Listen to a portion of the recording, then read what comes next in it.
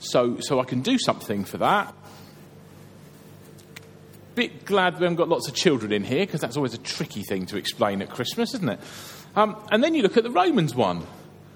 It's like, okay, this is a bit more tricky, really, isn't it? Just kind of, there's no shepherds, there's no angels, there's no virgin, there's no star. It's like, okay, why is it there? So this morning I want to have a look kind of at what the other readings say through the prism of that kind of Romans reading. Because once you look into it a bit more, it does talk an awful lot about Christmas. And whenever I'm kind of in that place of thinking, what does this mean? And I quite often go to another translation because it means I can say to you at the front on Sunday morning, I've looked at more than one translation. And obviously that helps and makes me look scholarly. And if that doesn't work, then I find I get lots of big books out. You'll be pleased to know I'm not reading them all, but there are kind of bits of things I wanted to read out of them. So I found like a copy of the Message because I think it says things in a different way. And sometimes that's really helpful. And all of a sudden, when you read it, suddenly the Christmas story takes on a whole new meaning. The thing I like about this, having read it, is to see that actually it describes in a few sentences the Christmas story without any mention of a babe, of kings or magi or shepherds or stars or angels or anything.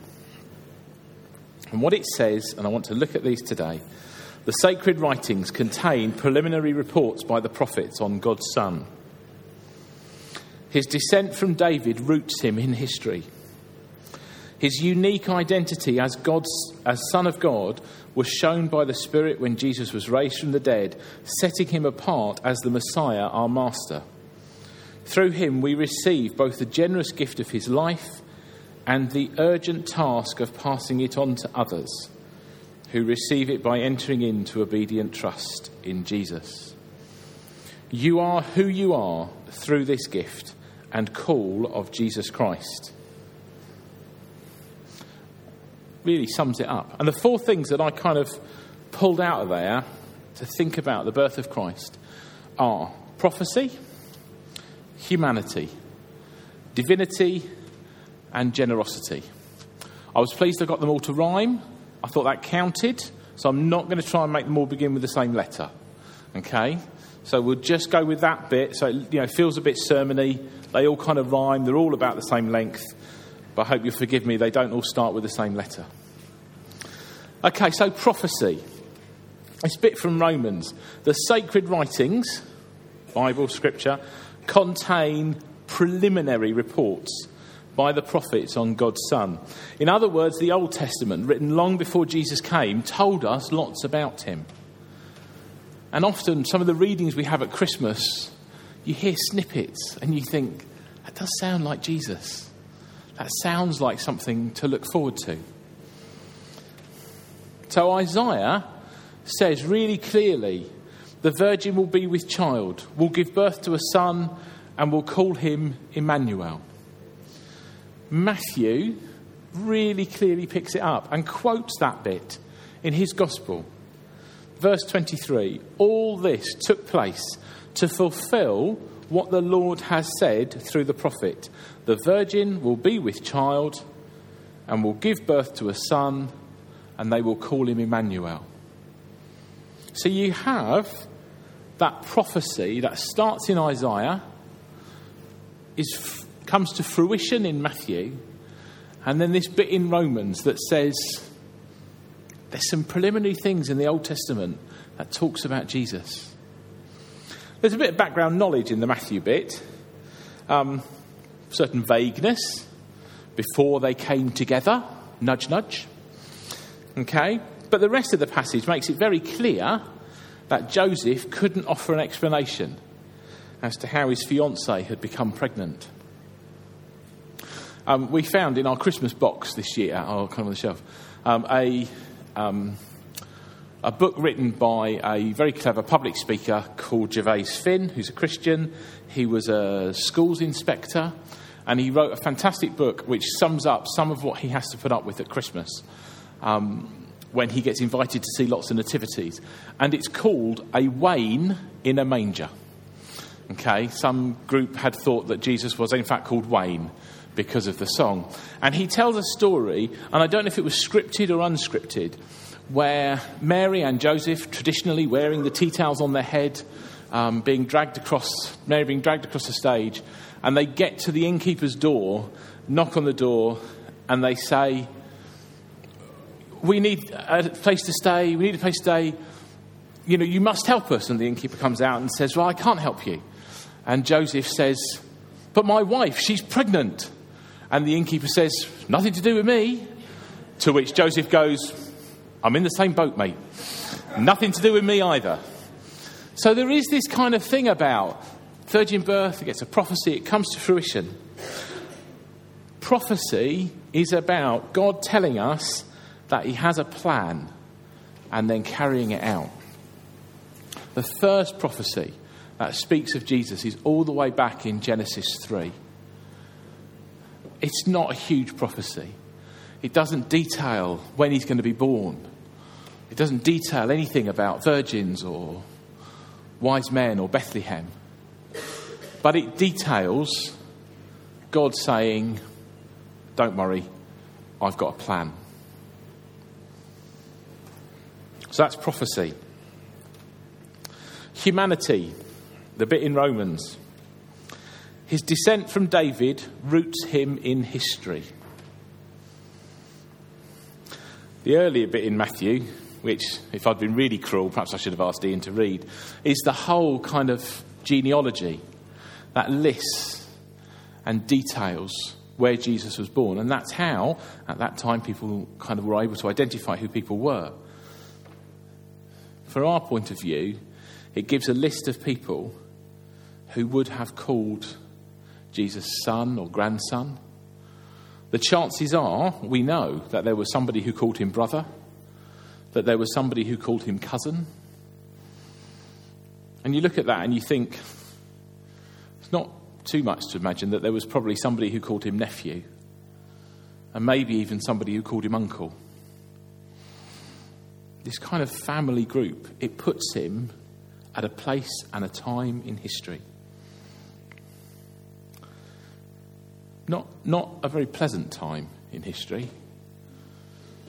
This very nice nativity scene, everybody looks, well, frankly, rather rotund, rather well fed, rather well nourished. The wooden one we have at the back, they look a little bit more skinny, but that's probably the design of it. And there's straw around there, but it's nice clean straw. And none of the little animals that we have in all the nativities that we have actually smell very horrible. A few years ago, Claire and I we were at a farm show, kind of a lambing season, and actually got to see a lamb being born. It was a mucky thing. And that was a clean environment with what we understand about bugs and germs and everything else. When Jesus was born, it wasn't into a pleasant time. And actually, that's just Mary and Joseph's story. If you look at the wider picture, they were travelling to Bethlehem because the Romans had commanded them to do. It was an occupied time. As a husband and as a father, I do feel a bit sorry for Joseph. That kind of thing of Mary saying, you know, all of this stuff going on, and Joseph being unable to provide for his wife when they were, you know, not quite just, well, newly married or at that stage. Difficult. Jesus' arrival into humanity was into a filthy, stinking, occupied world where even his parents were turned away from support in the middle of what would have been Joseph's hometown in their hour of need. But you know what? That's not unusual.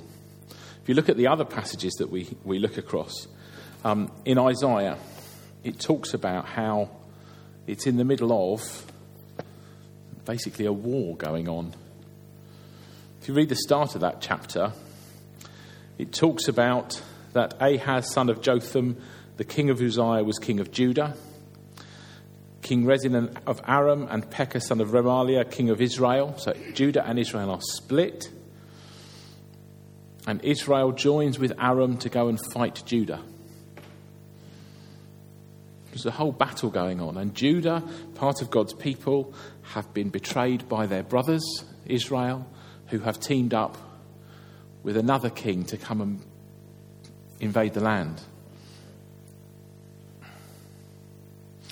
If you look at in Romans, just over the page, just the next bit in the same chapter, it talks about God's angry pleasure, and I'm reading again from the Message. Angry displeasure erupts as acts of human mistrust and wrongdoing and lying accumulate, as people try to put a shroud over truth. And Marianne's prayers spoke about some of the things that are going on in the world today, with Aleppo, with bombs, with all sorts of things going on. God came into a messy world, but that's not unusual. Our world is often messy. So prophecy, God has a plan. Humanity, that plan can reach down to the very depths of human existence. Divinity. The next bit of the Romans passage says, Jesus' unique identity as Son of God was shown by the Spirit when Jesus was raised from the dead, setting him apart as the Messiah, our Master. Now, you know that something's important if it gets said more than once. Standard Christian things. If some things get repeated in the Bible, you know it's important. I don't know how well you know the Creed. As I say, as a Baptist, learnt it a bit more over the last few years than I did when I was growing up. But the bit in the Creed that gets repeated the most, it's a very repetitive phrase. And it says, God from God, light from light, true God from true God. It really does say, are you listening? When Jesus came down, it wasn't as a godly person. It wasn't as someone who was a bit like God or who knew lots about God. It wasn't someone who was in the image of God. It was God from God. Light from light. True God from true God. So make no mistake about it. The Creed and the Bible really clearly explain that Jesus is God. Isaiah uses the word Emmanuel. Matthew uses it again, and very helpfully, gives an explanation. God with us. Paul makes it plain. He's our Master, the Messiah. So prophecy, God has a plan. Humanity, that reaches into the depths of our world. Divinity, and puts God there in our midst. God with us. Found another passage that I thought was very interesting. Not a biblical passage, but a short paragraph by an author called Dorothy Sayers, who you may or may not have heard of. For whatever reason, God chose to make man as he is, limited and suffering and subject to sorrows and death. God had the honesty and the courage to take his own medicine. Whatever game he is playing with his creation, he has kept his own rules and played fair. He has himself gone through the whole of human experience, from the trivial irritations of family life and lack of money to the worst horrors, pain, humiliation, defeat, despair and death. He was born in poverty and died in disgrace and felt it well worthwhile. Let me read it again. For whatever reason, God chose to make man as he is, limited and suffering and subject to sorrow and deaths. He had the honesty and the courage to take his own medicine. Whatever game he is playing with creation, and I have to say, that phrase doesn't sit nice with me, that the idea is God's playing with creation. I don't think it is, but whatever game he is playing with his creation, he has kept his own rules and played fair. He has himself gone through the whole of human experience, from the trivial irritations of family life and lack of money to the worst horrors, pain, humiliation, defeat, despair and death. He was born in poverty and died in disgrace and felt it well worthwhile.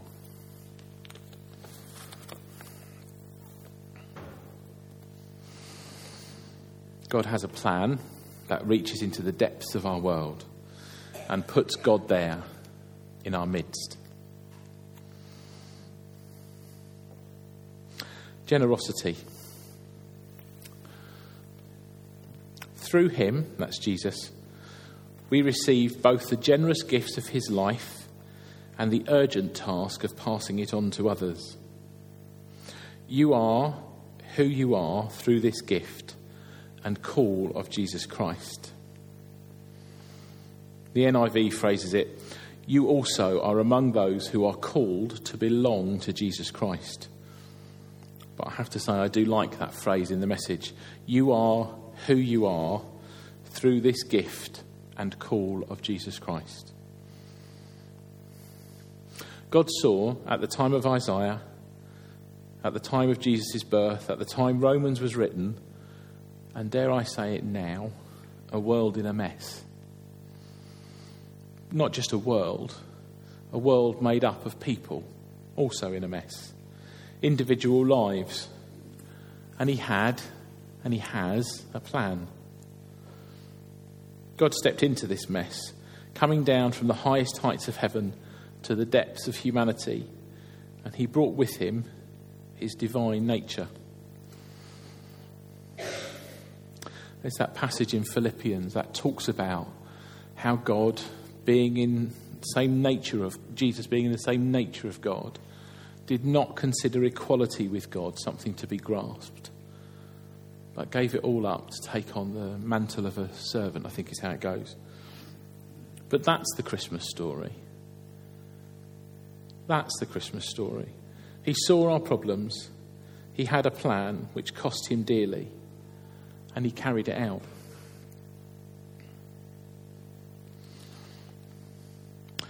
You know how earlier, when I was speaking to the children, we talked a bit about how easy it is, particularly for children, to see Christmas as tinsel and trimmings. And it's nice when they say things like family time, and bless them, they are also well versed in the idea of Jesus and what people say at Christmas time, that none of them said, it's all about Jesus, because they knew that was my line. So bless them for that. But they were all very good at that, and they all know, this is a bit where we hear, no, it's not about tinsel, no, it's not about the presents. Oh, it's about Jesus coming as a baby. And they know that. Certainly as they get older, they'll know that more and more. But actually the message for you as grown-ups, and I say that still not sure I'm part of that group, but the message for you as grown-ups is that actually, obviously, don't look at Christmas as the tinsel and the trimmings and the tree and the presents and that.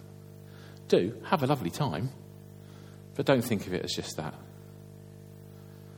Don't look beyond that to a nativity scene, no matter how accurate it is, where you've got kings who by right should arrive 2 years later, and you've got shepherds who arrive at midnight, and a baby who comes at some point, and a star, and lots of other things, and lots of smells, and all those other bits and pieces. It's lovely to look at, but you need to look beyond that. So, over there, Christmas tree and the lights. Look a bit beyond that to a nativity. And of course, rather nicely, the next thing to look beyond is the cross. But actually, that is the Christmas story. Jesus came into a world full of mess. He brought with him his divinity to impact on our humanity, not like this, but like this.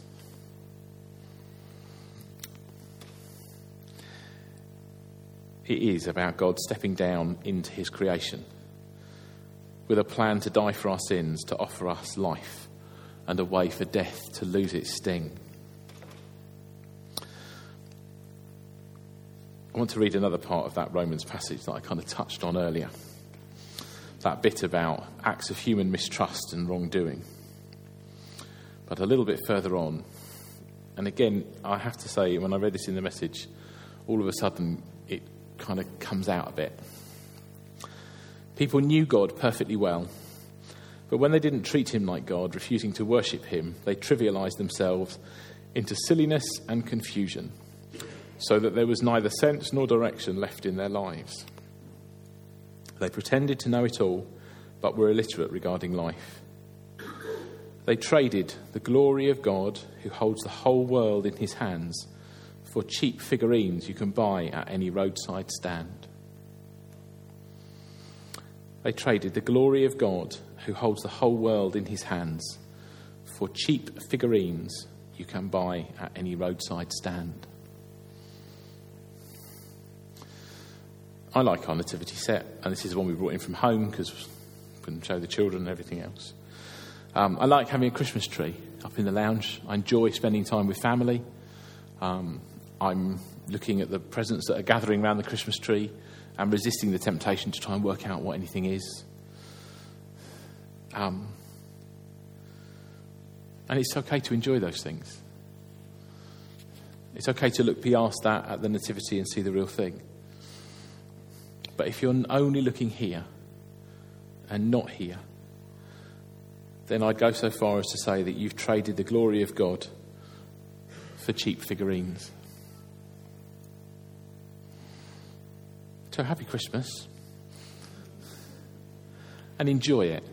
When we were thinking about kind of what songs to have at the end and what songs to sing, Rose sent out an email and I sent a reply saying, it's Christmas, we've got to sing some carols, but let's try and find some carols that have some biblical truths in them, that actually think about some of those bits. So as we'll have a bit of time for you to think and reflect about how this year you can think beyond just a simple Christmas.